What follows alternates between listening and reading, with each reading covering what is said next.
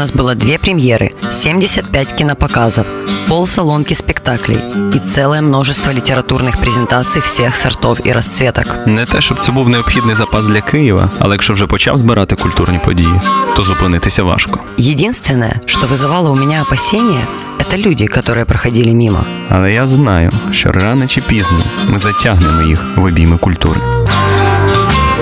Гонзо Ефір з Тетяною Кісельчук та Євгеном Стасіневичем. Привіт, друзі, привіт, шановні радіослухачі. Якщо ви зараз з нами, а ми з вами, значить четвер, значить Гонзо Ефір. І Тетяна Михайлівна Кісельчук, Євгеній Стасіневич вам сьогодні будуть віщати про культурні підсумки тижня. Почнемо ми з театру. Тетяна Михайлівна, добрий вечір, по-перше. Доброго вечора. Тетяна Михайлівна знов ходила в театр, у неї вже є бінокль, її впізнають в буфеті усіх театрів. Її впізнавали і до того, як вона почала ходити, власне, на вистави. Як в гастрономах 96-му. І вона готова поділитися. Тетяна Михайлівна, що це було? Так, цього тижня я дивилася «Погані дороги». Це не прем'єра. Прем'єра відбулася взагалі уперше. П'єса була поставлена в лондонському театрі Royal Court в жовтні 2017 року.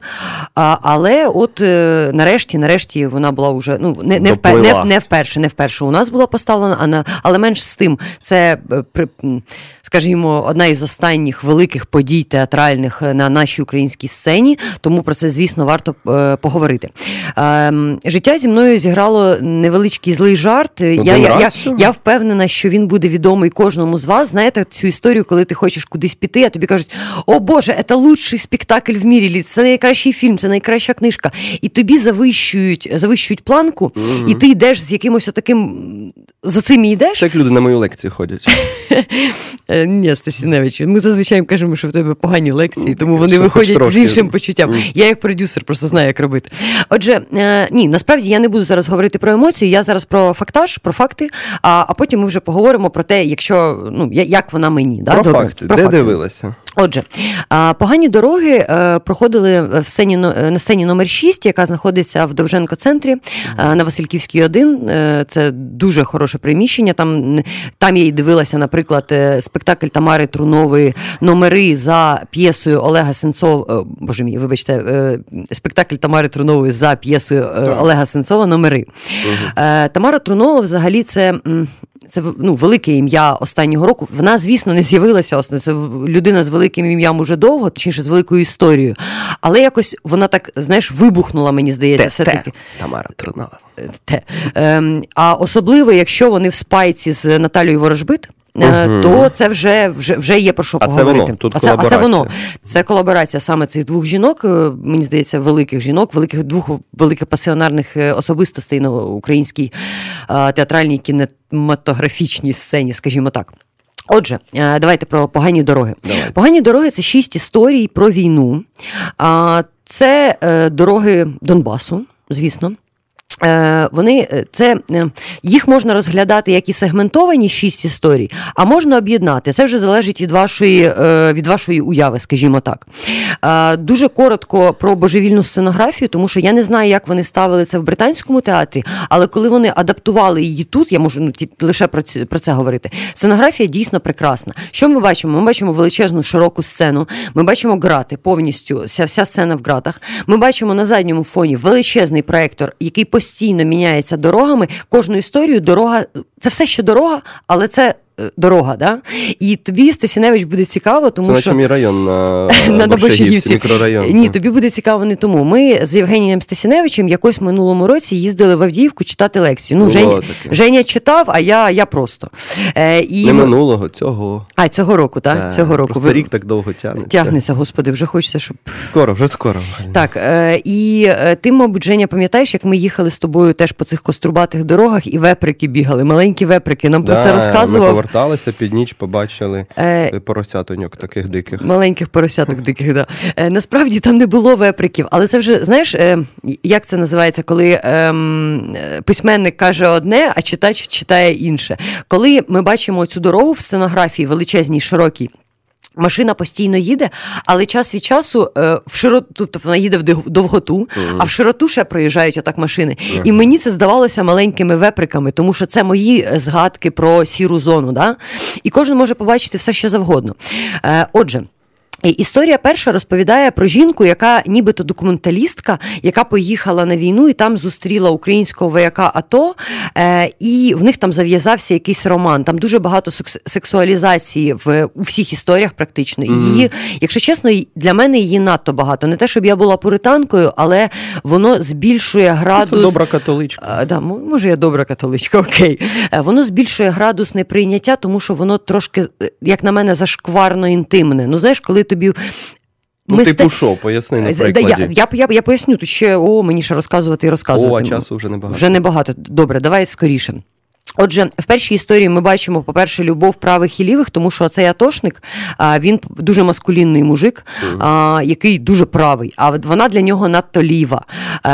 І там є така, от в першій історії головна фраза, це коли вона каже, всі воюють за цілісність країни, і жодна сука не буде воювати за цілісність моєї любові. Ну, тому вона їде від нього і так далі. Дуже цікава любов до деталей, це скоріше, мабуть, Тамари Трунової, тому що знову ж таки, побудовано все так, що головна героїня постійно щось розказує, навколо неї купа акторів, і її так, вона так зверху, її несуть. І актори час від часу підіймають квіточки. Перший раз, я не знаю, що це за квітки, можливо, це троянди, можливо, це гвоздики, неважливо. Перший раз вони їх підіймають, все червоненьке, тобто квіточки на місці. Другий раз підіймають, уже половини немає. Третій раз підіймають і одні зелені патички. Ну, за цим теж дуже цікаво споглядати. Друга історія про дівчат-школярок, які живуть в сірій зоні. Вони такі, знаєш, дуже багато реалістичності, але Тамара Трунова це показує, вони знаєш, на кого схожі? На балерин Дега. Вони такі в білих суконьках, знаєш, такі типу невинні, але вони типу щось там курять за школою і говорять про якісь дуже неприйнятні речі, і дуже багато, знову ж таки, цієї сексуалізації. Це невинність під час війни. Так. І я буду швидше розповідати. Третя історія, знову ж таки, про одну із цих дівчинок-школярок, яка розмовляє зі своєю бабусею. Отут в мене був дуже сильний емоційний відклик, тому що бабусі, навіть це не її бабуся, це якась жінка, яка пообіцяла її матері, що буде за нею дивитися, а вона вже вагітна. Неясно від кого, може і від українського вояка, може від іншого вояка. Але, коротше, і вмикає тут дуже важлива деталь, це фон.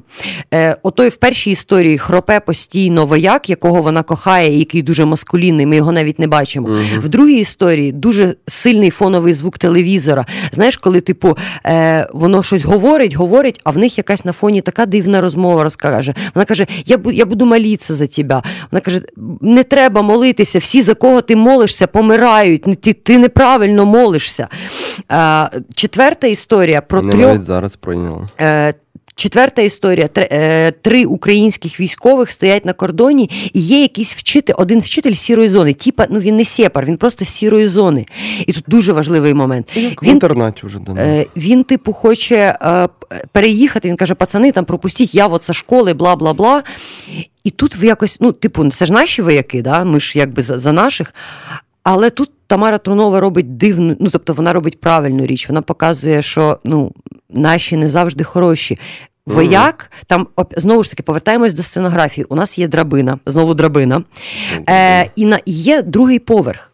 І на другому поверсі з'являється світло, і здається, що там оця якась із цих школярок. Ми її не бачимо. І цей вчитель, який типу не наш, каже, пацани, отпусти, там же школьниця, вона не блядь, вона просто дівчинка, дайте я її заберу з собою. І вояки йому кажуть, ти що, не віриш в слово офіцера? Це ми такого не робимо, ти не маєш права.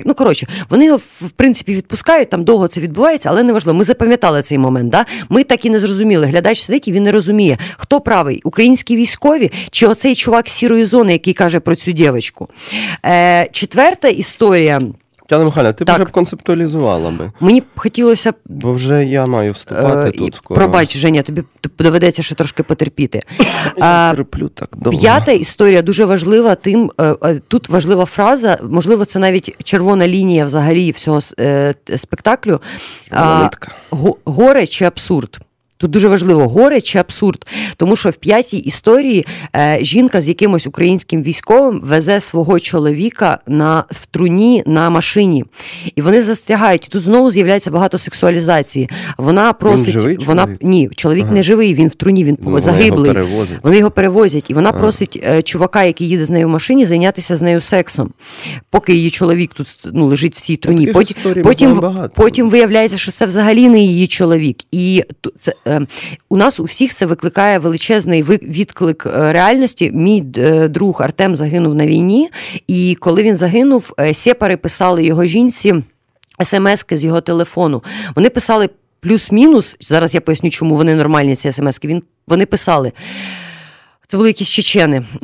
Типу, твій чоловік поводив себе як справжній герой, він йшов до кінця. Так, це реальна історія. А в цій історії, в театрі, вони брали телефон цього загиблого чоловіка і писали їй знову сексуалізовані смс-ки, типу там «не бри собі щось» і так далі, і так далі. Там в цьому спектаклі треба бути готовим, що дуже багато таких речей. Тут насилля, яке передається і через сексуалізацію. Війна як насилля. Як на мене, її було забагато. Це, забагато. Отже, це тілесність, війна ж це теж тілесність. Натуралізм. Скоріше, хоч і натуралізм такий не тілесний, скоріше словесний натуралізм.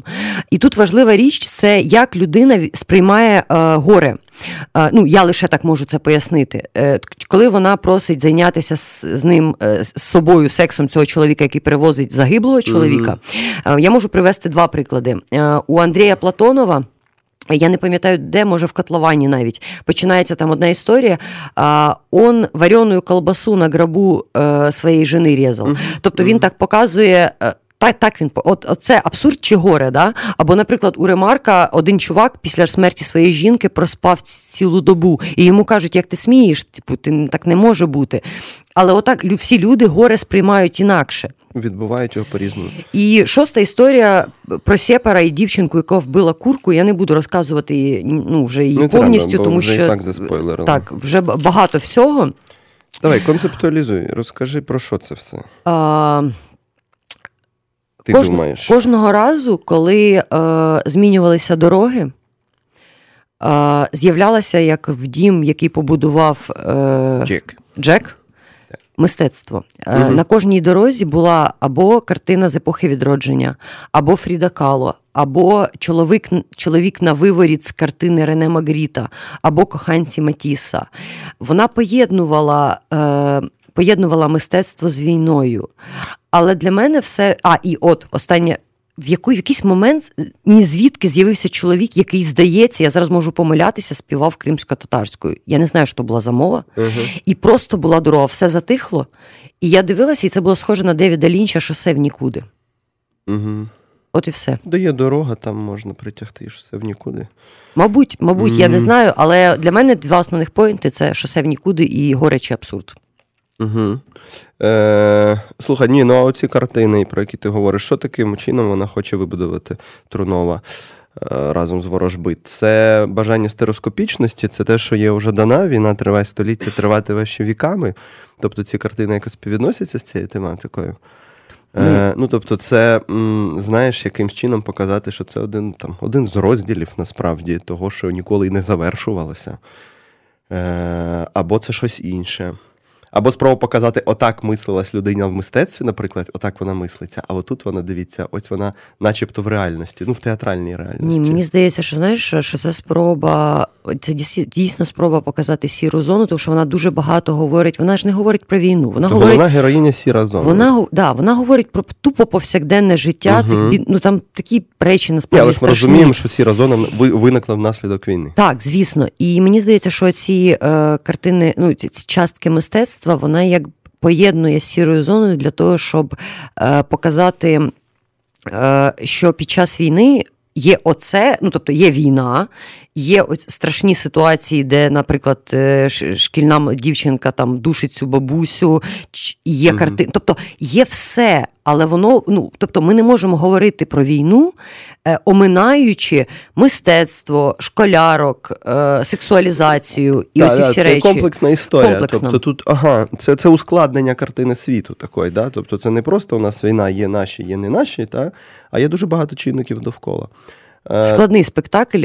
Якщо ви будете на нього йти, підготуйтеся. Я не в тому сенсі, що це підготуватися? Я не знаю, морально якось підготуватися. Морально. Через буфет. Через буфет, так. Я вам бажаю підготуватися через буфет. Слухай, ти коли заговорила про жінку, яка везла чоловіка в труні, я одразу згадав, ми багато таких історій з літератури знаємо, я не про життя говорив, а про літературу. Коли вона помирала, Фолкнера, як вся родина їде ховати бабусю, яка померла там позна в якому віці, і довкола цих мандрівок з домовиною все вибудовується, взагалі історія всього півдня, всієї Америки і так далі, і так далі. Тобто, і тут ти кажеш і про картини, і тут ти кажеш ще про якісь символи, алегорії, які можна там намацати.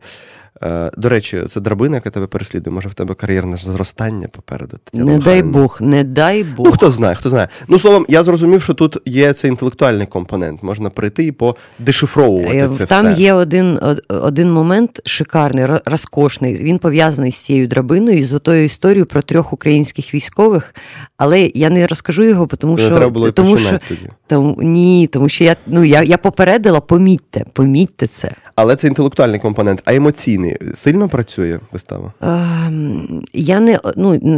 Сон Аліси на мене справив більше катарсистичне враження, ніж ця картина, тому що мене сильно тошнотворило від чрезмірної сексуалізації.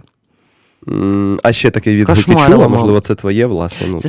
Це особисто моя думка емоційна. От, наприклад, наш гість сьогоднішній, який прийде до нас скоро, він вважає це найкращою виставою цього року. А він часто ходить в театр? Ми у нього не знаю, ми у нього спитаємо. Чи часто він ходить? Словом, Тамара Тринова, Наталя Ворожбит, «Погані дороги», ще й буде можливість подивитися. Треба дивитися. Що у нас з часом, дайте подумати. Насправді Тетяна Михайлівна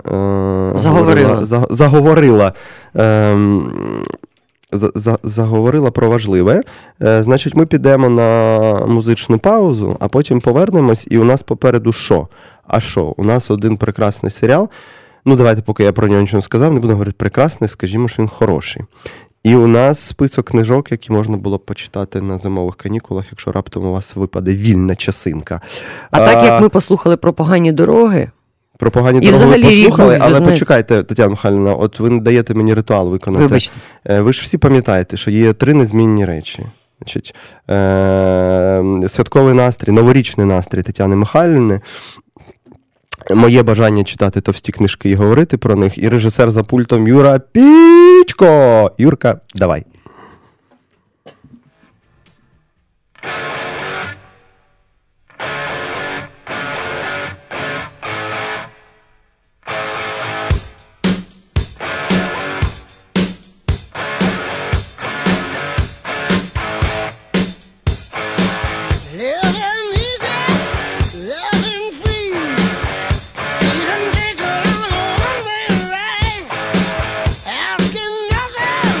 Leave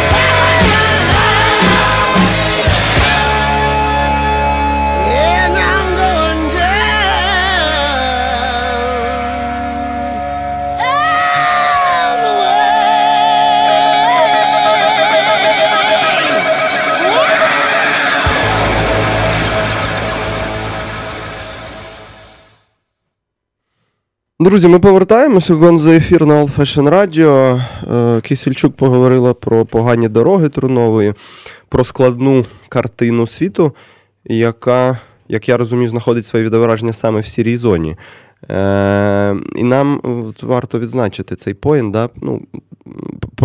Про складність, про неочевидність певних речей. Отут героїзм захисників, а отут, наприклад, зґвалтування мирних жителів. Та? І ми до цієї складності сьогодні вона ще, думаю, у нас прозвучить кілька разів. Нам взагалі треба актуалізувати цю тему. Герої, злочинці. Звісно, про те, що так, про те, що на чорне і біле тут мало що розкладається насправді. І всередині суспільства ці розмови мають, звісно, вестися. Якщо хтось думає, що це може нашкодити образу, там, іміджу країни, так? Але це ми говоримо про міжнародні якісь контексти. Але принаймні на рівні українського суспільства про це варто говорити. Те, що робить Дракуліч в своїх книжках, хорватська письменниця, скажімо. Так? Це теж спадок війни. І ПТС, посттравматичні синдроми і всі наслідки. Так? І, власне, мистецтво з цим має працювати. Це може журналістика працювати, а може мистецтво. Тут ми побачили роботу мистецтва. Але переходимо до серіалу. Розкажи мені вже про нього. Розказую. Я подивився перший сезон серіалу, який називається в оригіналі, взагалі він називається «L'Amica Geniale». Це важливо. Зараз поясню чому. Англійською це «My Brilliant Friend», а нашою «Моя геніальна подруга». Це, нарешті, адаптація страшенно популярного супербестселеру, власне, супербестселеру Єлени Ферранте, який вже не один рік збурює європейський континент, і не тільки європейський, весь світ читає цю Єлену Ферранте з її неаполітанським квартетом, це тетралогія. І у нас є... Пам'ятаєте, була скандальна історія в 16-му році, коли переклад український з'явився першої частини. Виявилося, що він геть паскудний, цей переклад. Його зняли і, по-моєму, там просто відкликали наклад. Навіть чи є видавництво? КСД. Ти ж не могла здогадатися, там декілька варіантів, правда, там могло два бути. Було варіанти. Так. І в 2018-му ще один переклад прийшов. Я не буду про нього нічого казати, я чесно до нього ще не ходив. І вона називається «Моя неймовірна подруга». Мені більше подобається «Моя геніальна подруга», бо це все-таки «L'Amica Geniale». HBO вирішила не здавати позиції Netflixу, вирішила знімати серіали, взагалі продукувати контент в широкому діапазоні. Тобто не робити все, не знімати все, по-перше, в Америці, по-друге, запрошувати на великі проекти іноземних режисерів, по-третє, робити певні регіональний такий контент. Те, що Netflix робить вже по всьому світу, да, він абсолютно не заточується тільки на англомовний світ. От HBO нарешті робить те ж саме. Це регіональний, це ти маєш на увазі міжнародний? Ні, регіональний навпаки. Навпаки, для когось це може звуженням бути. От дивись, це перший їхній неангломовний проєкт. Всі герої розмовляють не просто італійською, а неаполітанським діалектом. І потім іде дубляж англійською. От вони вирішили зробити так. Чому? Бо продюсером тут є Паоло Соррентіно. Людина, до якої я не відчуваю пієтету, мені здається, він десь дутою фігурою, по-своєму дутою, сильно довкола нього танцюють ритуальні танці такі. Але все ж таки свій шарм італійський він привніс молодого папу. Тато це з мемів. Це ж меми, є ж молодий тато. Але там серіал ще був не італійською, пам'ятаєте? Він був англійською. Хоча було про Ватикан. А тут дозволили робити все вже прямо італійською. От про що історія, такою і робіть. Максимально вкорінюйтеся в цю фактуру життєву. Він продюсер, він не режисер. Режисер нам маловідомий насправді. Але тут більше заслуга всієї команди зіграла на те, що цей серіал таки варто дивитися. Режисером тут є Саверіо Констанзо, він і шоураннер, творець загалом разом з Соррентіно цього продукту. Ферранте теж писала сценарій поряд з іншими, але сценарій писали в колаборації. Європейські сценаристи, Ферранте сама і американці, які говорили, що з реалій цих італійських може бути незрозуміло американському глядачеві. Давайте це якось пояснювати. Тобто оця командна робота, контекст оцей, речей певна екзотика, бо це не просто Неаполь, це Неаполь кінця 50-х років. Неаполь, взагалі Італія в 50-ті роки, такий спальний район фактично міста, вічна пилюка, вічне сонце, знову п'ють тут, діруться і плачуть. Ну, п'ють там б'ються і плачуть, навіть коли не п'ють. От п'ють вони, до речі, небагато. Б'ються вони постійно, плачуть вони обов'язково. Але не подумайте, що це якийсь латиноамериканський такий серіал, але на італійський копил. Нічого подібного. Оце тільки є небезпека, що на якомусь другому чи третьому сезоні серіал може туди зійти. Бо книжок 4, а це перший сезон покрив першу книжку. Є ще 3 книжки. А вони говорять, що можуть ще піти десь в бічні такі кишені і розказати якісь додаткові історії, чого навіть у Ферранте не було. Але це може бути... все-таки, давай, про це що? небезпека, але що поки історія? що 2 дівчинки, і тут просто, кастинг, які вони молодці. Мало того, що половина акторів, вони взагалі дилетанти, вони не актори, не професійні люди, вони робили кастинг на вулицях Італії. Їм треба було знайти фактурних людей, і вони їх знаходили. І оці 2 дівчинки, ми їх бачимо фактично в молодшому підлітковому віці, їм там 10-11 років. І оця Еліза Дель Дженьо і Людовіка Насті, боже, от наскільки на них приємно дивитися. 2 дівчинки, такі різні, страшенно талановиті, одна темненька, інша світленька, одна надто італійка, як ми її собі уявляємо, така майже ромка, а інша надто не італійка, світловолоса, блондинка така дівчинка. От вони не схожі в цьому всьому. І в книжці Ферранте, я читав цю історію, нам показують, як вони дорослішають. Фактично ми їх бачимо від малого віку, найменшого цього, до старості. Це така історія любові, дружби, ненависті між ними. Тобто це не рівна історія таких 2 мушкетерів, дівчат. Ні, там чого тільки не буде. Але вони постійно разом, вони якось зрослися намертво і йдуть отак по життю, навіть якщо у них будуть сім'ї, а, власне, наприкінці першого сезону буде заточуватися вже на це, це нічого не змінює. У них якийсь надзвичайний зв'язок. Але ж, це називається «Моя геніальна подруга». Тобто тут одна геніальна подруга, а не 2 геніальні подруги. А друга що? От ця світленька, тут так по темпераментам. Оця темненька, Ліла, вона є геніальною подругою. Uh-huh. Вона страшенно обдарована, вона найрозумніша в класі, вона сама якось навчилася писати і читати, при тому, що вона з родини чоботаря. Просто. Вони всі.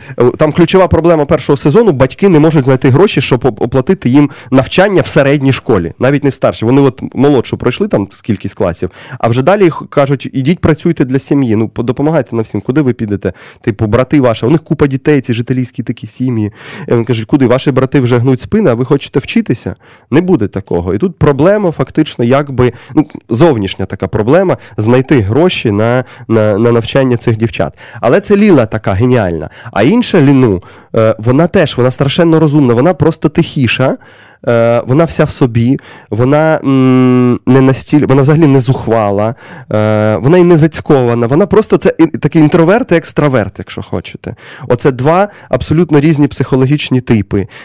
Одна суперхаризмат такий, інша заточена на рефлексію більше. Це теж один з елементів успіху. От мене нещодавно питали, а як ви думаєте, звідки перейшов цей успіх неаполітанського квартету? Я кажу, поза всім іншим, успіх ще й в тому, що потенційним читачкам в першу чергу, є 2 можливості ідентифікувати себе. Хтось ідентифікує себе з Лілу, Ліла, яка горить просто, така вона вся, а хтось себе з Ліну асоціює, яка от 10 разів подумає, ніж зробить. Правильний продюсерський підхід. Так, але це книжка була така. Але це менше з тим. Тут відбувається, ви ж розумієте, що це правді супербестселер. Я не знаю, якого рівня. Не Поттера, але цілком співмірно з 50 відтінками сірого, тобто за накладом. Це справді світовий бестселер. І от чим він взяв, до сих пір б'ються.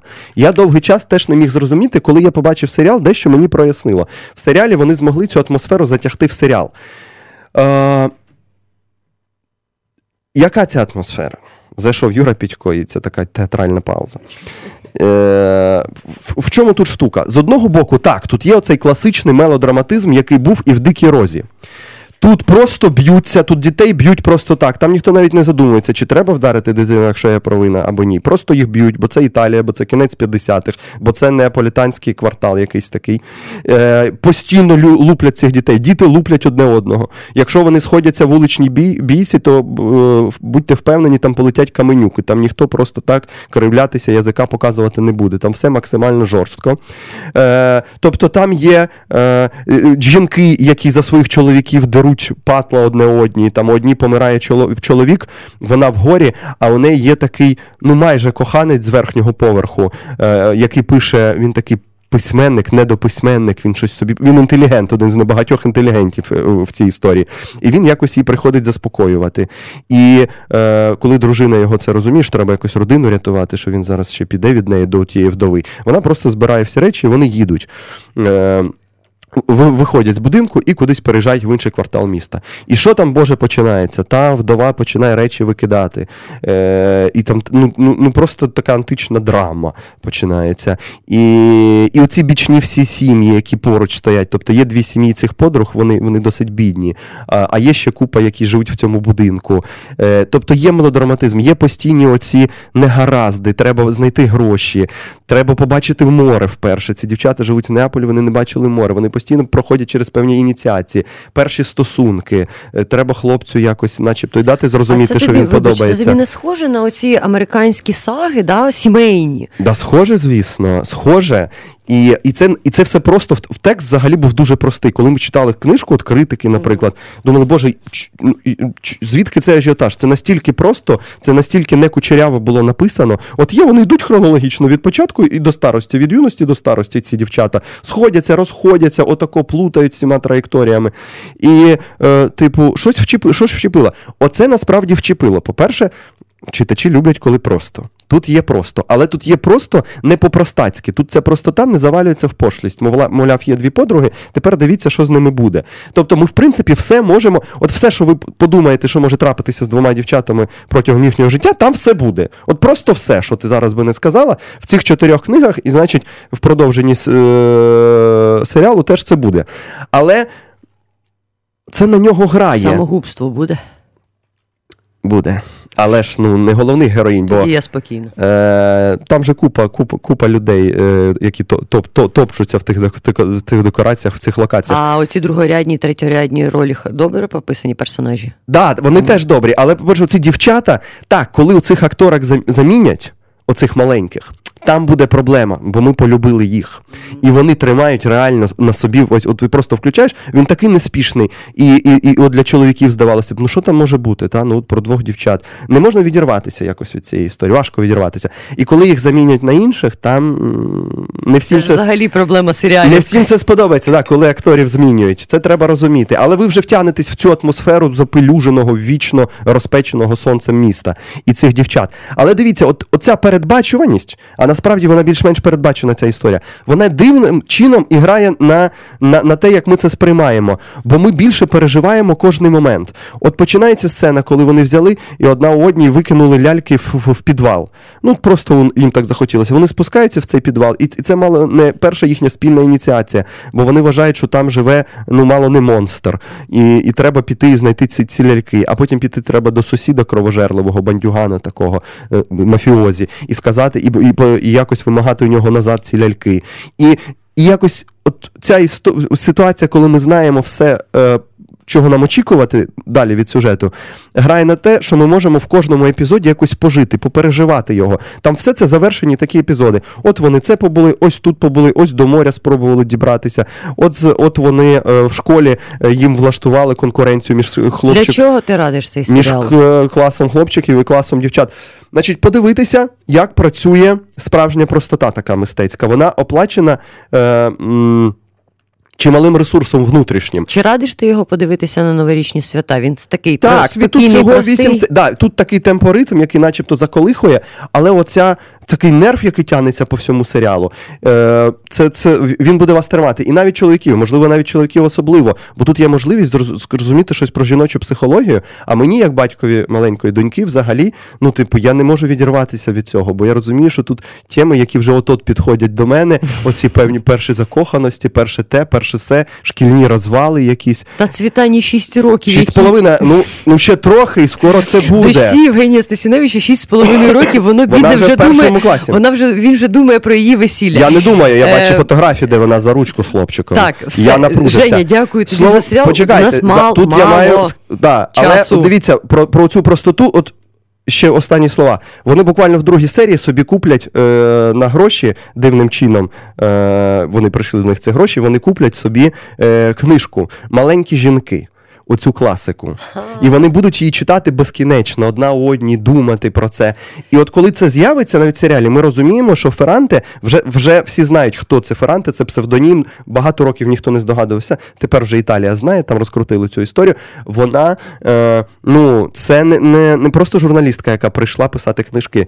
Це справді за цією книжкою великий культурний бекграунд стоїть. І оці маленькі жінки нам сигналізують. Не треба це сприймати як латиноамериканську історію. Це щось більше. І навіть от остання моя репліка, хтось добре порівняв, що це Гаррі Поттер на виворіт. Знаєте в чому? Що в Гаррі Поттері магія стає буденною, а тут буденність стає магічною. От нічого не відбувається. Боже, ми самі так дитинство проводили, особливо от я в спальних районах, хоч і у мене хлопчачий досвід. все якесь дуже знайоме. Але якась магія в цьому всьому. Все таке нудне, незрозуміле, похмуре, безкінечне, воно тягнеться. Велике, так. Але це магія, це дівчата сприймають цей світ. Вони все сприймають як виклик, як челендж. Батьки вже давно зневірилися, а вони хочуть жити. У них якась така вітальна енергія. І, історія про дружбу, знаєте, можливо, найбільш некомфортна думка в цьому серіалі не про те, що життя людське не таке просте. Це ми знаємо. А про те, що, можливо, найсерйозніше, найсправжніше почуття – це не любов, а дружба.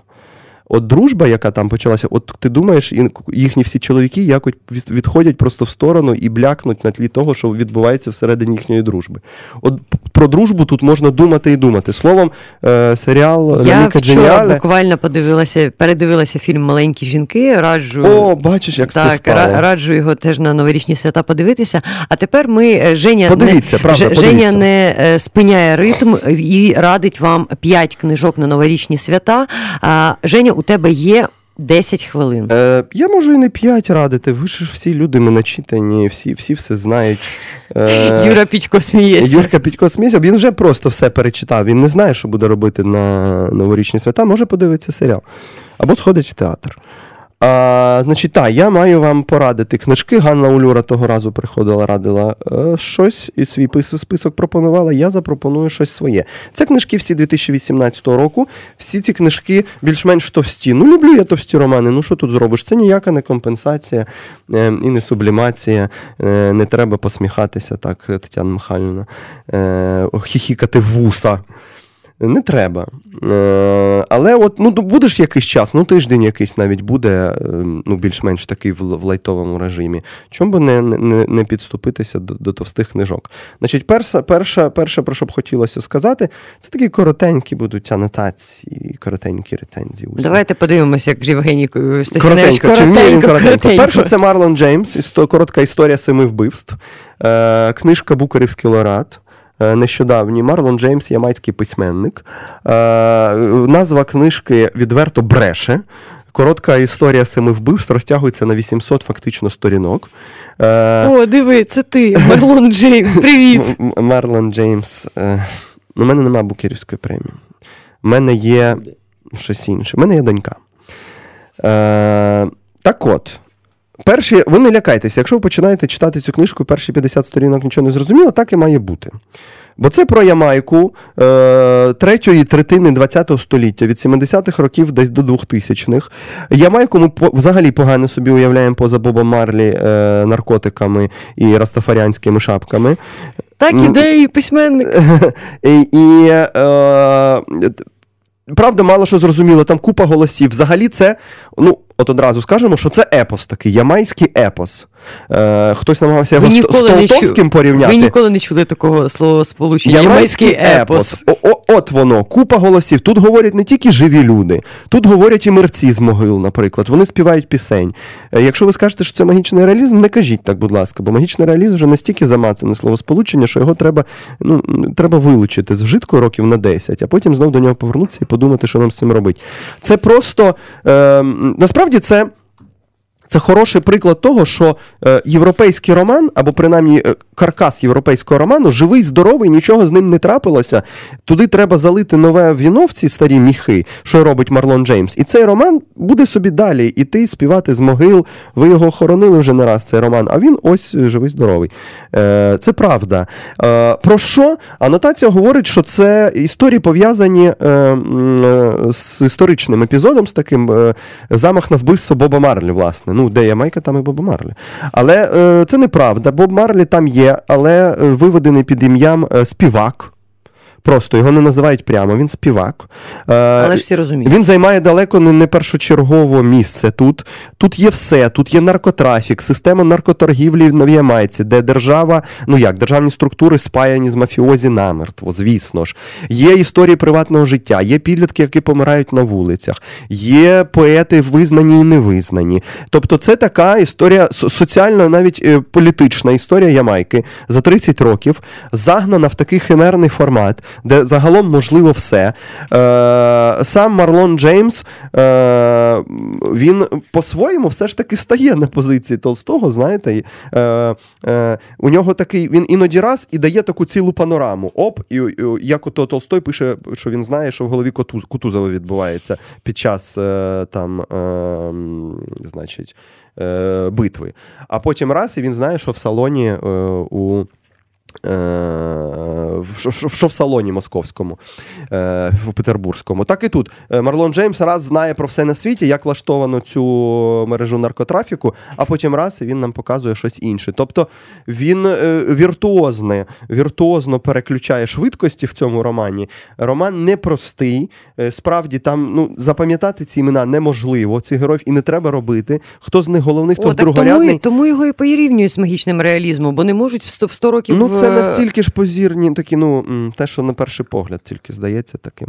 Всі ж просто такі, що просто треба це відпустити, цю ситуацію, треба пірнути в цей роман, подивитися справді, що європейський роман живий, що епос сучасний може бути. Насправді щось схоже можна було б про українські реалії писати. Всі думають, боже, який може бути роман там навіть сучасного життя там на 800 сторінок? Отаким він може бути, дивіться. Так, давайте, я слідкую за регламентом. Марлон Джеймс, коротка історія 7 убивств. Так. Ми підсумували. Не всім зайде, але можна спробувати. Можна спробувати. Наступний роман отримав міфопоетичну премію, точніше трилогія. Джонатан Страут, Бартімеус. Це у нас вже є 2 книжки.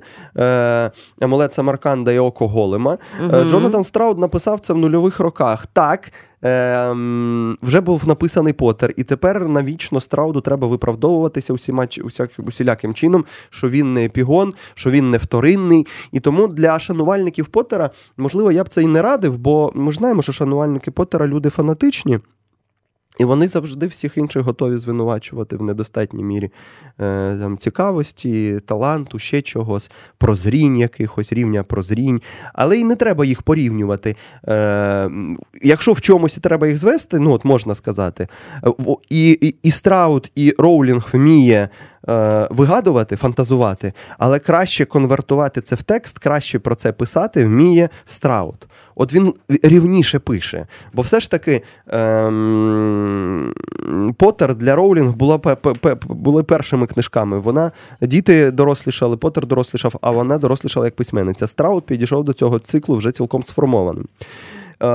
Там є чаклун Натаніель, і там теж світ, який відрізняється від світу Поттера. Там же всі маскувалися, ніхто не знав, магли не здогадувалися, що є маги і чарівники. А тут всі знають, всі вони співіснують, і влада належить якраз чарівникам.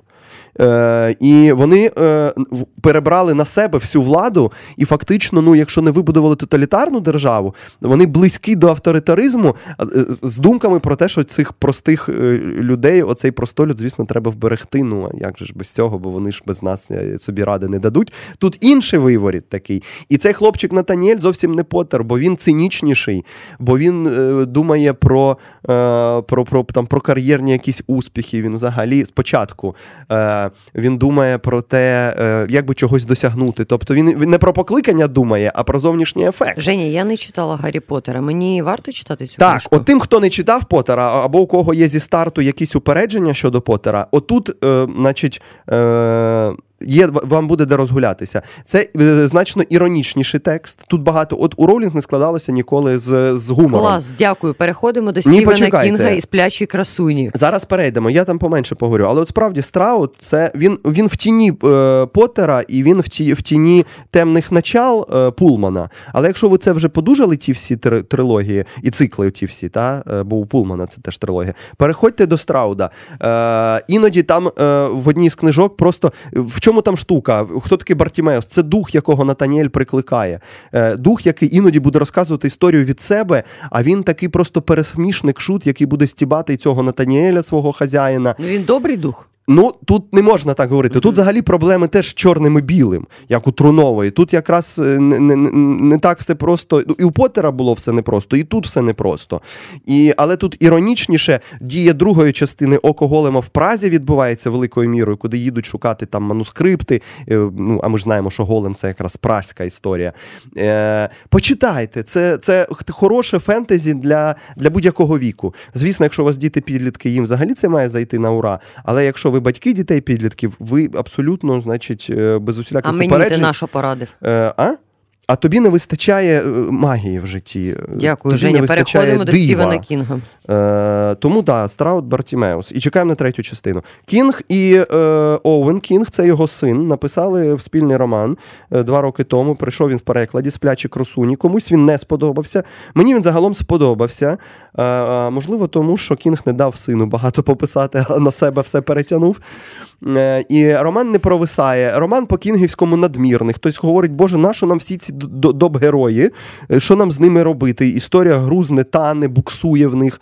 Я не погоджуюсь. Кінгу іноді треба якийсь зайві 100 сторінок, щоб нагнати атмосфери.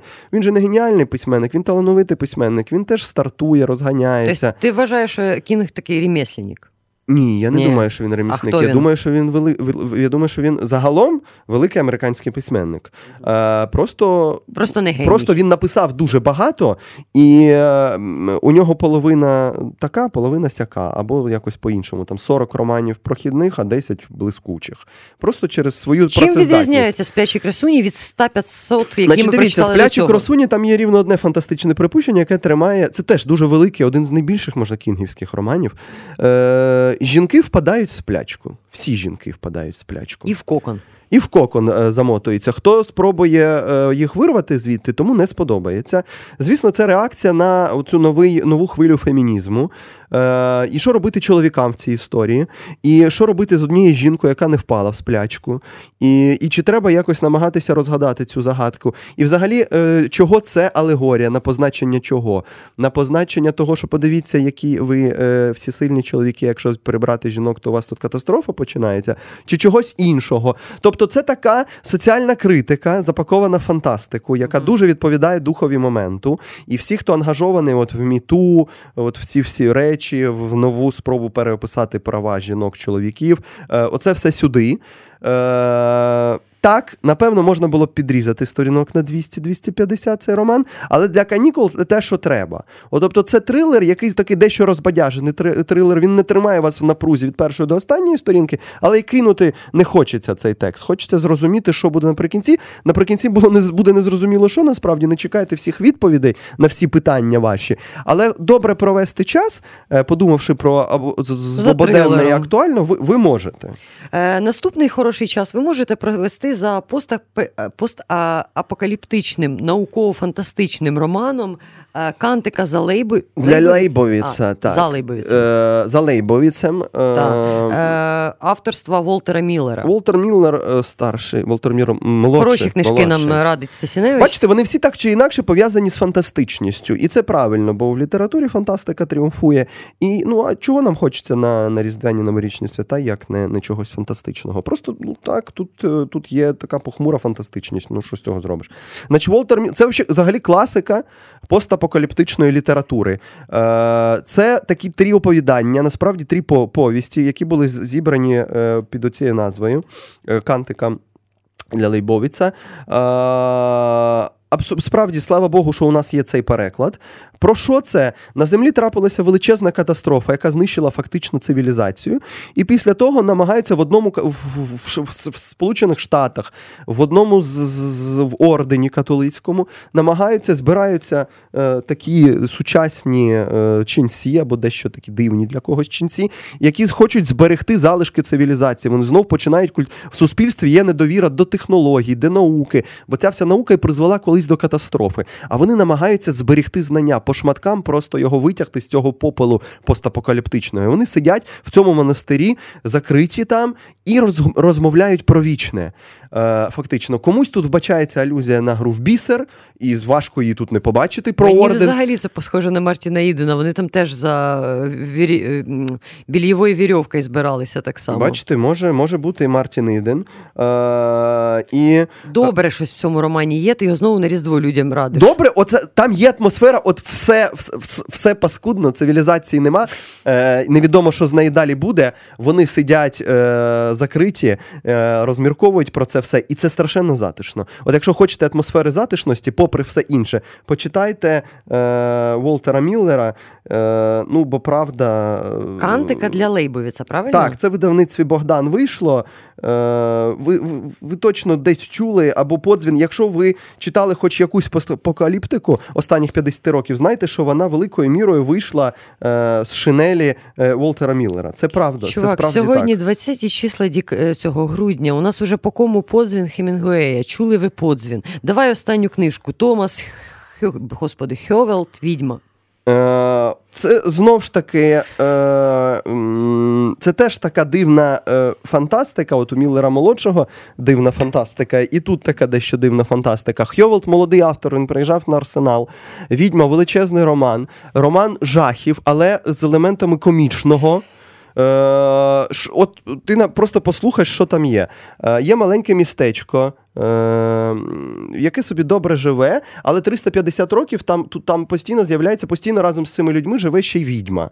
І вони її колись закатрупили ще тоді, коли були полювання в Салемі. Вбили вони її. І несправедливо, скоріш за все, вбили. І тепер вона зашитим ротом, з кайданками на руках, може з'явитися в будь-якій точці міста. Просто у вас на кухні. А це вже Дікенс прийшов.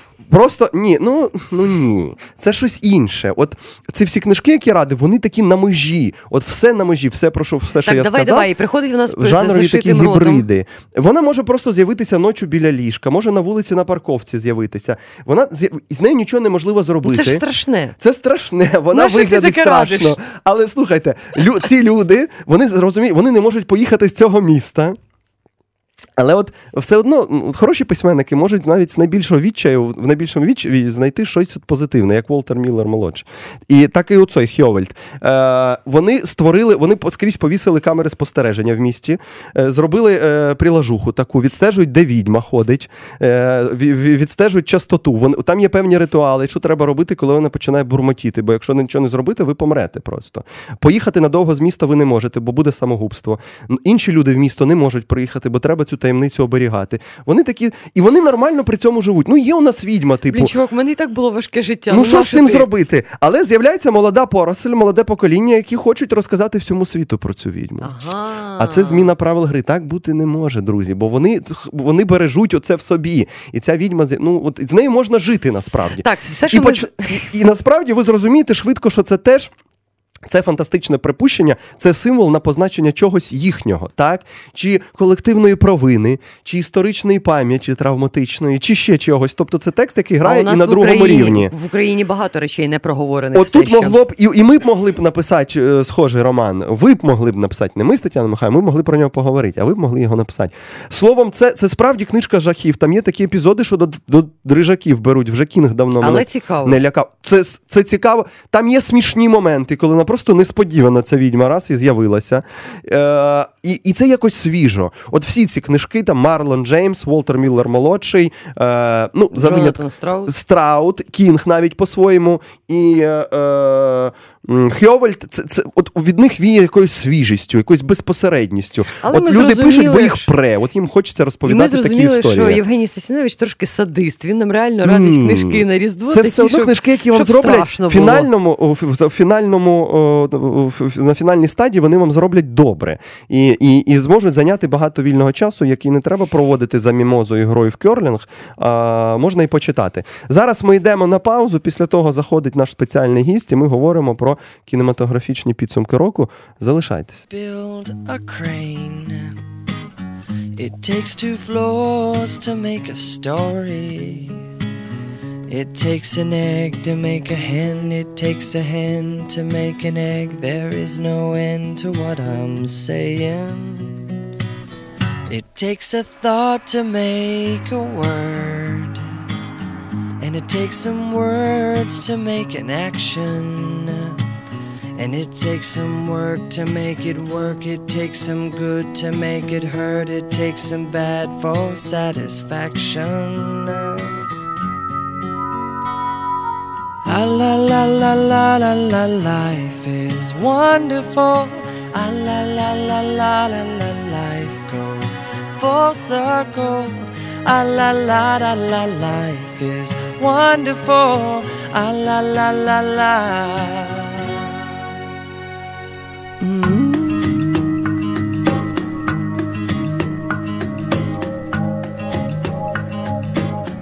It takes a night to make it dawn, and it takes a day to make you yawn, brother. And it takes some old to make you young. It takes some cold to know the sun. It takes the one to have the other. And it takes no time to fall in love, but it takes you years to know what love is. And it takes some fears to make you trust. It takes those tears to make it rust. It takes the dust to have it polished, yeah. La la la la la, life is wonderful. La la la la la la, life goes full circle. La la la la la la, life is wonderful. La la la la. It is so.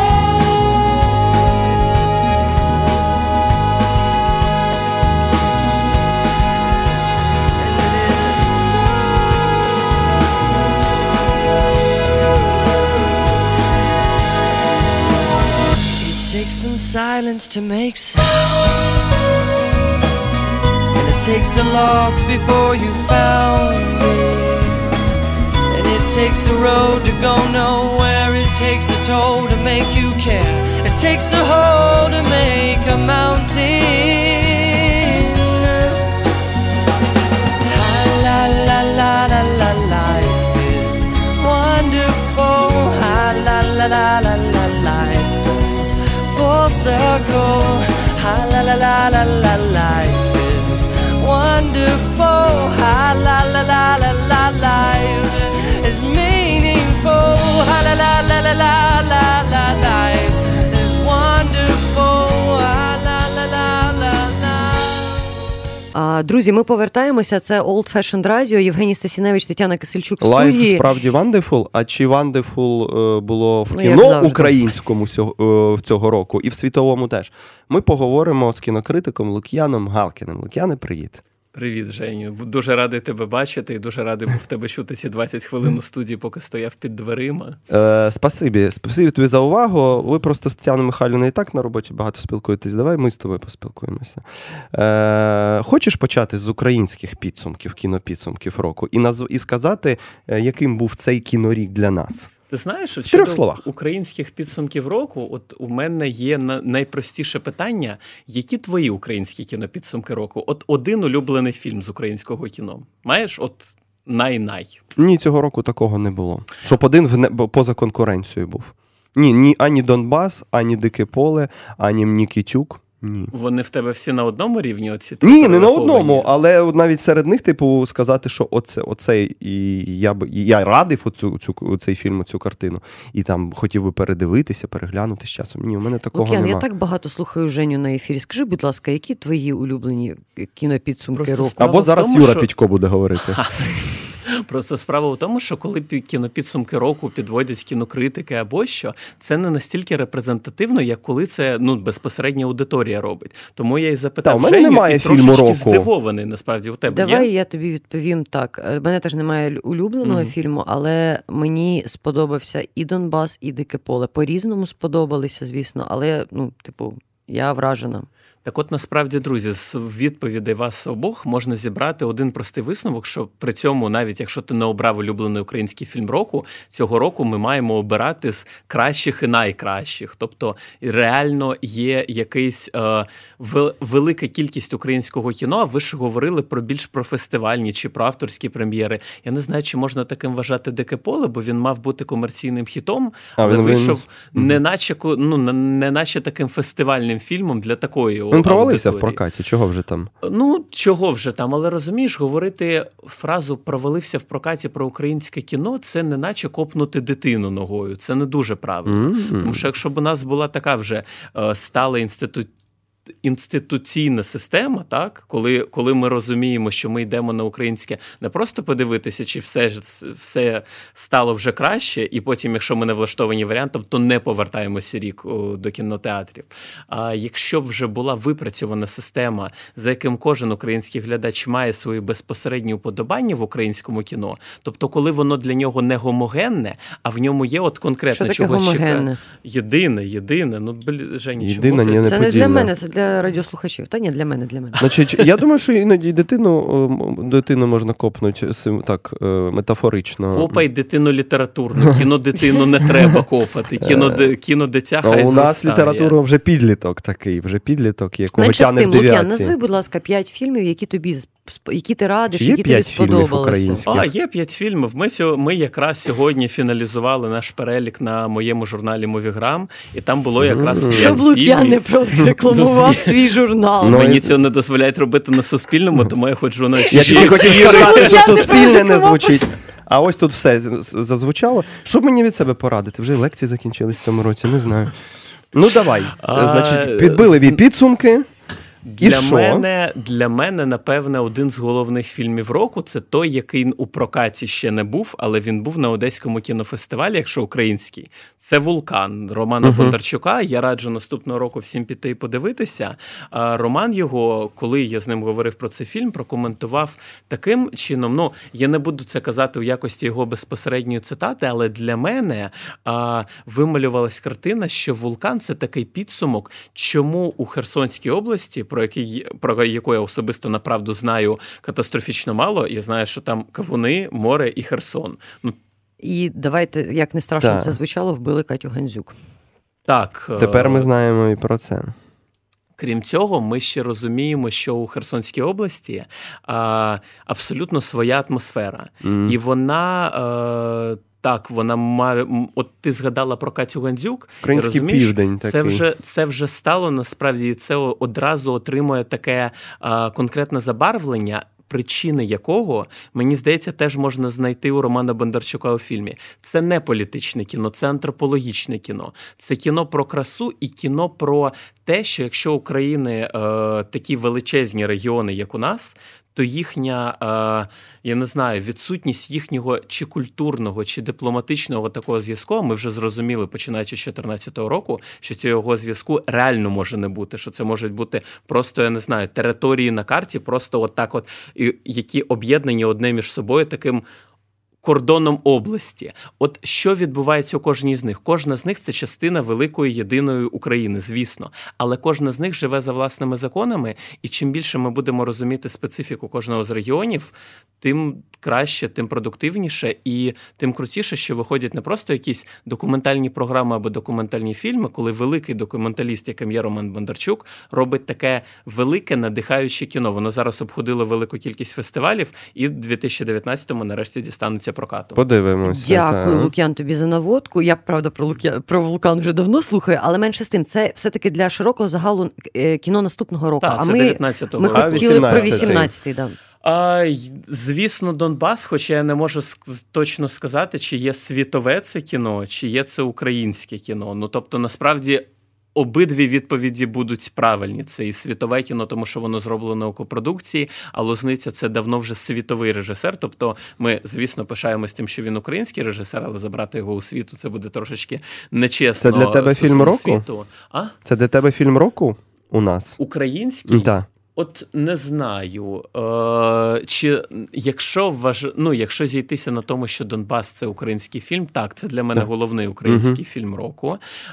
Насправді, коли я вперше подивився «Донбас», я як великий прихильник Лозниці, я був трохи здивований, тому що «Донбас» от саме за рівнем кінематографічної агресії до глядача, що висловлює автор не тільки тому, що він хоче бути агресивним для глядача і зробити всім боляче, а це просто його манера говорити правду. І при цьому, коли ми закінчуємо дивитися фільм «Лозниці», я просто пам'ятаю, як ми сходили з тобою на Лагідну, і я пам'ятаю, що ти не сумнівалася в тому, що ти побачила правду. Тобто ти переварювала цю правду, бо її важко переварити.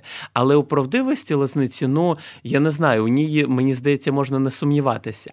І при тому, що Лозниця звик як кінематографіст висловлюватися настільки різко і настільки безкомпромісно, «Донбас» мене здивував тим, що він вельми безкомпромісний. Він не лишає питання. Він страшенно безкомпромісний. Купа людей, які з Донбасу переїхали, переселенці проукраїнські, вони були страшенно ображені, якщо ти пам'ятаєш соцмережі. Дозвольте. Ой, 5 копійочок. вже давай. Я дуже шаную Лозницю як документаліста. І День Побєди, мені здається, це просто якась надзвичайна річ. А от коли він йде до художнього кіно, мені здається, що його це аналітичний розум, такий холодний часто, який вміє вибудовувати наратив, історію, навіть бачити це все в реальності, він починає досить дивно виглядати. Тобто тут багато математики і менше почуття. Мені здається, в «Донбасі» це його дещо підводить.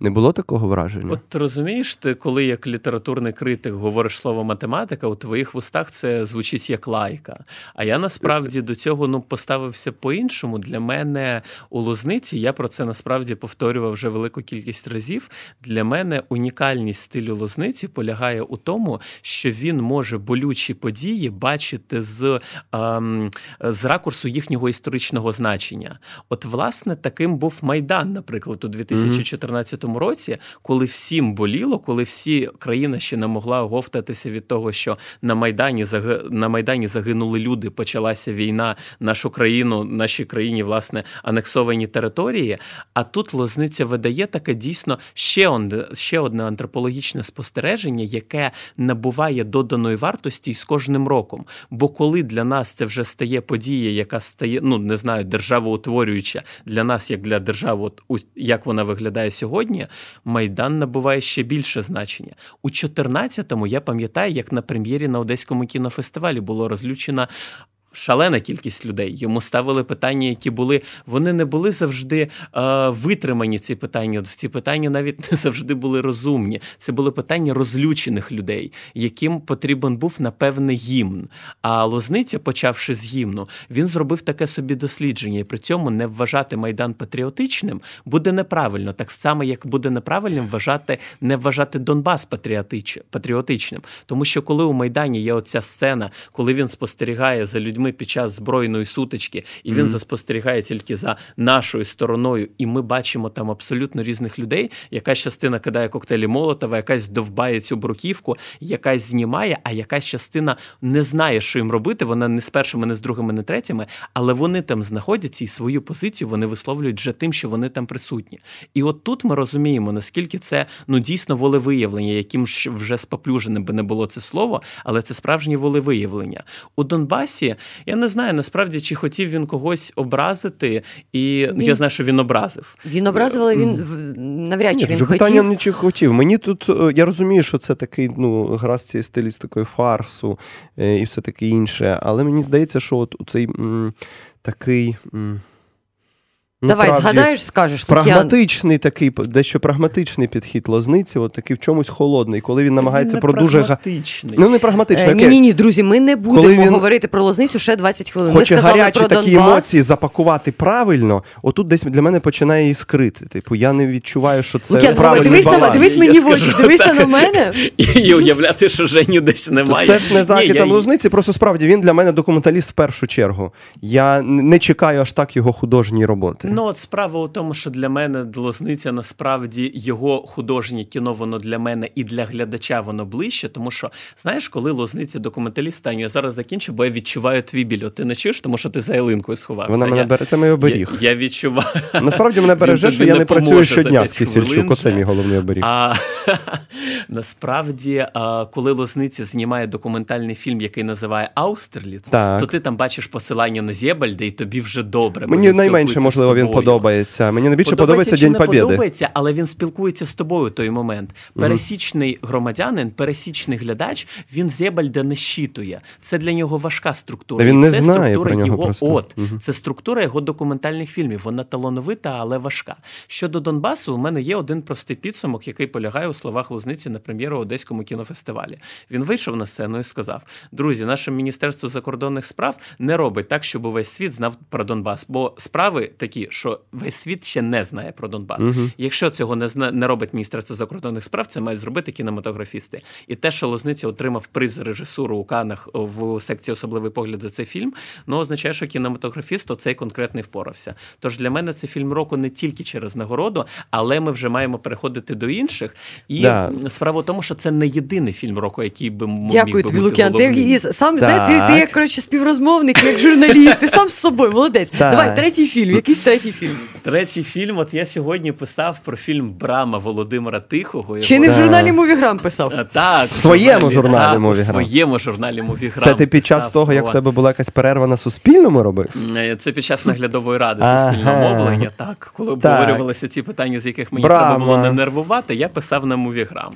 А насправді «Брама» за п'єсою Арія. Її так, і поставлена Жирковим. Боже, «Брама», точно. Так, і її ніхто не пригадує, тому що «Браму», з нею така цікава ситуація, є більшої кількості, можливо, ми всі знаємо, що більш індивідуальної штуки, ніж стрічка у Фейсбуці, немає. Тобто вона... Я нещодавно у своєї подруги просто вихопив телефон, аби подивитися. Я бачу, що вона гортає Фейсбук, і я не пізнаю цю стрічку. Там немає політики, зради, кіно, планів на наступний рік, культуртрегерства. Я думаю, боже, що це? Це той взагалі Фейсбук. У моєму особистому Фейсбуці, у моїй цій індивідуальній стрічці, більше негативних відгуків, аніж про фільм «Брама» за весь рік не було. Ти серйозно? Так. І це мені так сильно дошкулило. У мене були якісь позитивні відгуки. Так, не кажу, що я не бачив позитивних. Це ж прекрасний фільм, абсолютно. Це прекрасний фільм, я з цим згоден. І при цьому... Дивись, ось він. Я б не сказав, що він поганий, він для мене дуже рівний. І щось оце стилістичний його такий заміс, оце бажання зіграти. Типу, отут у нас буде така замальовка побутова, а тут ми кудись фантастичне стрибаємо. Вона, мені здається, не все там вдалося. Женю, ти сказав, що цей фільм рівний? Про нього можна рівний сказати... мої відчуття. Ні, відчуття, я виходжу з цього фільму. Ти маєш на увазі, що тобі рівно не сколихнуло. Все, слава Богу, тому що це якраз не рівне кіно. Я такий, боже, як ці люди, які звикли більше читати, ніж дивитися, дивляться я вийшов, кіно. І мене він просто не вчепив, А я розумію, чому це може бути так. Мене він особисто вчепив, тому що це, по-перше, це дистопія. Хтось може пригадати українську дистопію, крім реалій? Ми виходимо, і там дистопія, все правильно. Але в кіно. Це ж не робить фільм автоматично хорошим, що в нас з'явився новий жанр в кіно. Ні, не робить. Але, розумієш, кожний поступ України в жанровому кіно, такому більш винахідливому, аніж... В тебе в літературі хорошо все з жанром. Да. Жанр – це взагалі складна штука. Я не можу сказати, що навіть на Заході, де ці жанри більш розвинуті, з ними так легко впоратися. Але просто коли у нас з'являється, наприклад, перший український мокюментарі, це 2020 «Спорожніла країна» Корнія Грицюка, це історія про те, як з України виїхали просто всі, тому що відкрили кордон, і всі поїхали на заробітки. Прикольно звучить. Подивіться, це прикольна штука, і там є такий президент. Скажи ще раз, мокюментарі що? Хоча в моїй стрічці дуже багато було негативу. Мокюментарі я зрозуміла. 2020 безлюдна країна. Ага. І там є такий фейковий президент, який хотів як краще, а потім все закінчилося, і всі наш поїхали.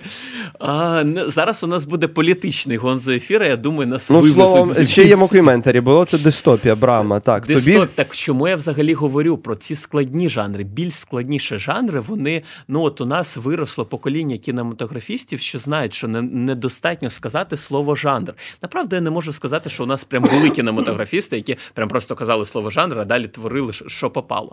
Але зараз це робиться все винахідливіше і з розумінням цих жанрових, по-перше, законів, а по-друге, закони жанру – це таке кліше. А я от для себе вбачаю жанрову потребу. От є якісь речі, які вимагаються від автора, коли він робить те чи інше жанрове. І от дистопія – це взагалі важкий жанр. Він дуже розгалужений.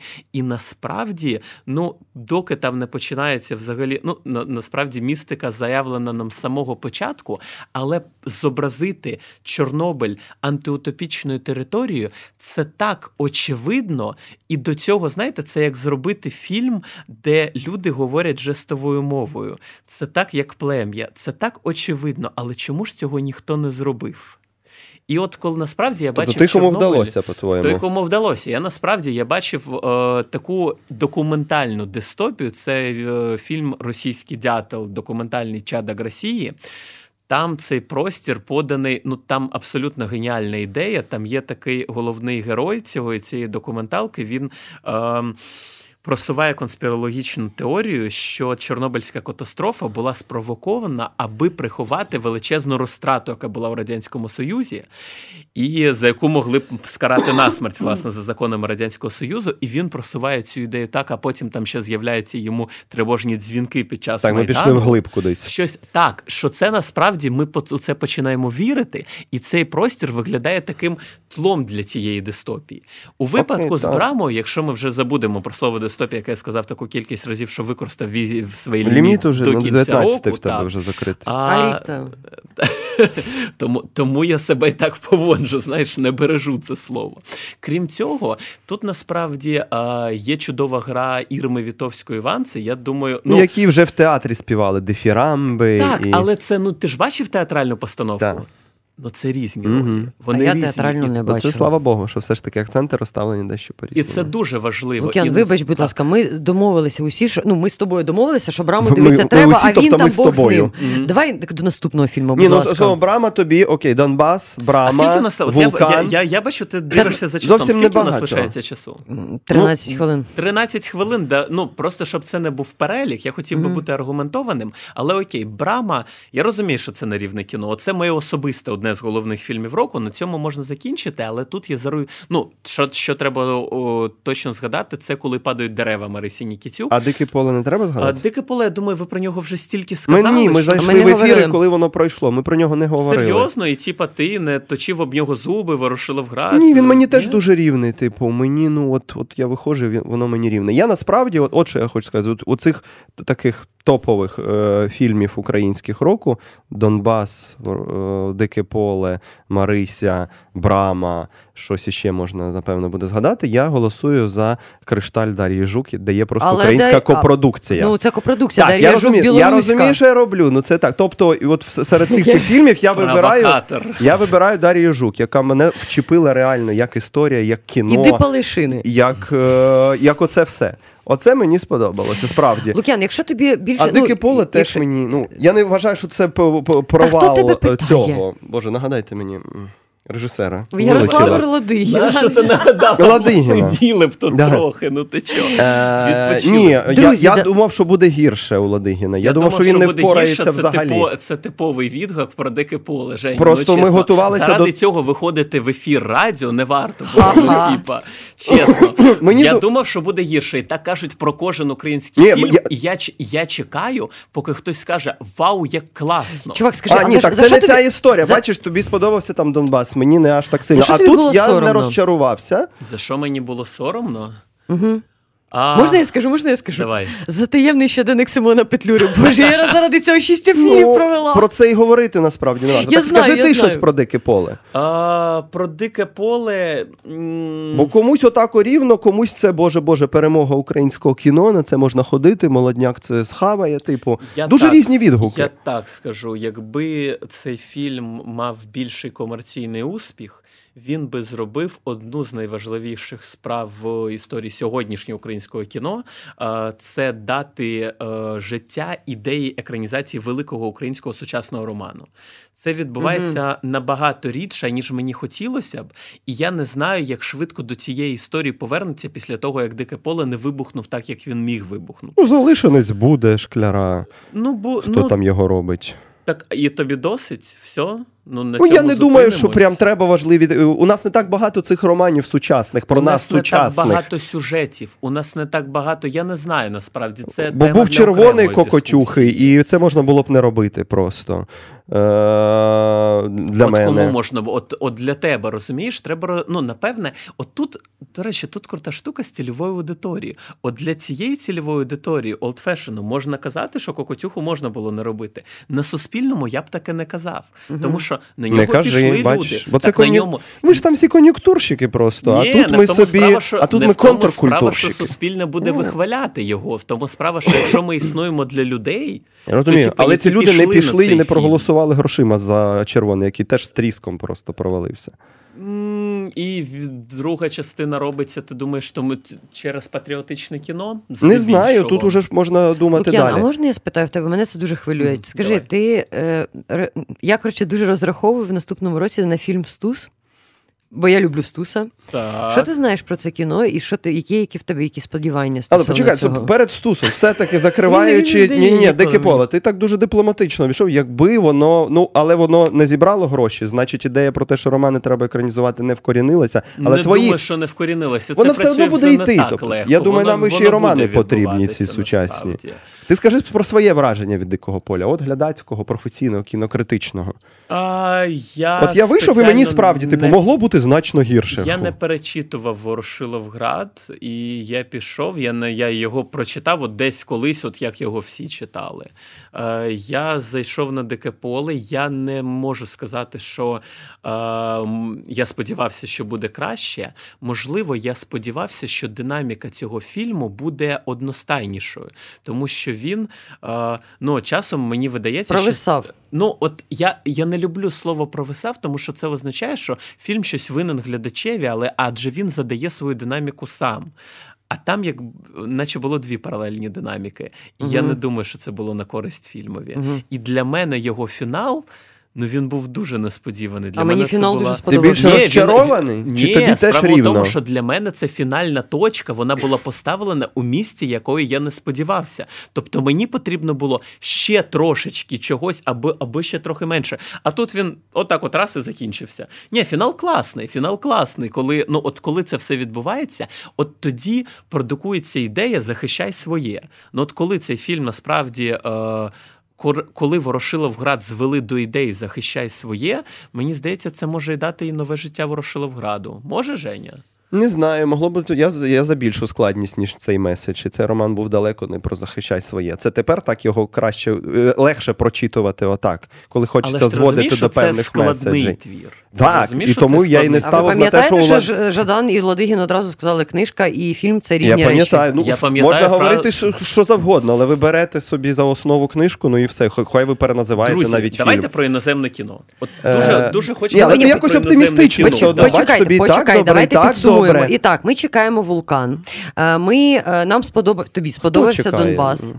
Лук'ян чекає «Вулкан». Лук'яну сподобався «Донбас». Так. Лук'яну сподобалась «Брама». Так. І Лук'ян вважає, що «Дике поле» – це, скажімо, більш перемога, ніж поразка. Правильно? Так. Окей, все. Мене це влаштовує. Женя не влаштовує. Іди геть зі студії. Отже, іноземне кіно. Поїхали. В іноземному кіно відбуваються дуже цікаві... 5 хвилин, я пришвидшусь трохи. Відбуваються дуже цікаві тренди, якщо говорити про фестивальне життя. Я великий прихильник Венеційського кінофестивалю. Я трохи недолюблюю Канни. Не в тому сенсі, що Канни фє. Просто для мене Венеція важливіша. Але Канни, вони тягнуть на себе така... по-перше, Канни – це квиток у європейський прокат. Венеція не може про себе такого, на жаль, сказати. І Канни, цього року, сильно наче були поховані під власними правилами. Тому що кожного разу, коли ми чуємо скандал про не можна чогось на червоній доріжці або можна щось на червоній доріжці, то насправді це таке канське реноме, яке дуже зав'язано на протоколі. Я нещодавно брав інтерв'ю Дениса Іванова, який він голова Артхаус Трафіку. Так. І він, коли ми говорили про Київський тиждень критики, сказав дуже важливу штуку. Ідея цього фестивалю повернути церкву на середину села, мені дуже сподобався цей вислів. Тобто зробити так, щоб у фестивалі головним були фільми, а не все інше. Вибач, у нас є кожного фразу ефіру «повернути церкву на середину села». Це можемо запам'ятати. От, власне, мені здається, що про Кани цього року я не можу сказати, що там церква на цій середині села. І цього року Кани побили горщики з Нетфліксом. Нетфлікс знизав плечима і зробив видатний конкурс Венеції, тому що Венеція залюбки взяла туди ці фільми. Мало того, венеційські фільми вже вкотре вони стають, колись вважалося, що таким першою ластівкою оскарівського сезону це кінофестиваль у Торонто. Я думаю, тепер треба таким вважати Венецію, бо він на тиждень, або вони навіть перетинаються подеколи в датах, але відбувається раніше. І минулого року «Форма води» отримала головний приз Венеції і Оскар. Так. Подивимося, чи підтвердиться ця тенденція. От я думаю, що вона може підтвердитися у сенсі, принаймні, фільму найкращого фільму іноземною мовою, тому що взяв Рим від Нетфліксу. А тут, скоріше за все, таки буде, що Рим Куарона. Він точно війде у шорт-лист, я у цьому впевнений. Чи він, не знаю, чи він візьме статуетку, то я був би радий, бо це велике кіно, це краще, ніж Капернаум. Кіно. Про це треба окремо говорити. Обирай для себе. Але Лук'ян, захищай своє. Але все ж таки про конкретні фільми. Навіть, може, більше... Насправді для мене подія року – це, напевне, Netflix як такий, тому що, по-перше, він випустив, він продовжує випускати серіали, за якими я дивлюся з такими великими очима. Які це серіали? Четвертий сезон. Бачиш, я намагаюся переговорити тебе, але на твоєму полі не вдасться. Запрошу тебе на Суспільне. Я не прийду. Так, як ти не приходиш на записи. Да. Насправді, четвертий сезон «Краще телефонуй Солові». Я вважаю, що зробити з сайт-проекту «Пуститися берега» серіал такого ж рівня, як «Пуститися берега», і вийняти з нього оцю складову кримінальну, а лишити дрібного злодюжку, це драматургійна майстерність, тому що там, коли вчитель хімії варить мед у промислових масштабах, ми думаємо, боже мій, тут така масштабна трагедія. А там він дрібний злодюжка, а трагедія того самого рівня, і вона дуже витончена. Але це четвертий сезон, та? Або лиш нові типу «Pose», «Поза», типу «Castle Rock», типу «Маленька барабанщиця». Зараз закінчиться. Я не встигну сказати про свій улюблений фільм року зарубіжний. Це «Анігіляція» Алекса Гарланда. Netflix її купив. Netflix, ти про Алекса Гарланда маєш знати багато, бо це письменник, розкажу для слухачів. Це письменник цього покоління нових X, дивних, типу, там, такі вони. От він, його літературу я не дуже цінував, насправді. Я перечитав всі 3 романи, що в нього були, але коли він пішов у кіно, це, «Екс Махіна» для мене це видатне кіно. Але, окей, і ще важливі фільми. От у мене ще останнє химерне зізнання між «Богемською рапсодією» і «Зірка народилася». Я вибираю «Зірка народилася». Ти хочеш у мене вкрасти мою хвилину для «Богемської рапсодії» та «Зірка народилася»? Що я вибираю Леді Гагу з піснею «Шеллоу», а не Фредді Меркурі. Це треба не Гонзо, а Фіра Стасіневича фільм. Давайте у мене вже був там другий сезон, я сам тут сидів, так прекрасно було. Для мене, було. насправді, чому «Анігіляція» – це важлива подія, тому що це був фільм, який було точно зрозуміло, що він провалиться у прокаті. Netflix перекупив його у дистриб'юторів, випустив його на Netflix, і цей фільм, про нього вся моя стрічка, яка стосувалася і зарубіжна, і навіть до української дійшло, це реально стало подією важливою. І його подивилися люди усього світу в один і той самий день. Це насправді настільки змінює обличчя кінематографу, ми можемо цього не відчувати, але це відбувається. Що ти Таню, кажеш мені? Каже, що з Оскаром буде 2019. Хто візьме фільм року? Показує нам Юра Пітько, якийсь фільм, я не розумію, на що він натякає, насправді. Що треба, напевно, але це давно вже було. Що треба, насправді, нам вже закінчувати наші розмови. Я так відчуваю. Прогнози на Оскар, та я думаю, ми перед Оскаром поговоримо. Зараз нічого, я не буду робити прогнози, бо ми не бачили цих фільмів ще. Вони ще не дійшли до нас. Ми просто не знаємо, коли ми тут повернемось після канікул, насправді. Ти не знаєш. Але от ще якісь фільми в довільному порядку, які тебе вразили? Екстаз вразив, але тим, що Гаспар Ноє, який для мене був одним одним з найемоційніших режисерів з моїх улюблених, зняв максимально беземоційне кіно. Не у тому сенсі, що воно не викликало у мене емоцій. Він вперше не хоче, щоб ми комусь співчували. Тому що він завжди витискає з нас це співчуття. Знаєте, є оцей жарт про те, що Достоєвський хапає людину за горло і каже: «Чуєш боль мою?» От раніше Ноя робив так само, а цей не робить. Лук'ян, слухай, я вижену Стасіневича і запрошу тебе в ефір, і ми нормально поговоримо. Дякую тобі дуже. Я не хочу Юру просто Підька підводити, він мені каже, а я його слухаю. Коли я чую від мене питання, якщо я вже забирав, я щасливий. Так багато часу. Останнє питання, а все ж таки хороший мейнстрім був? Мейнстрім, за який не соромно?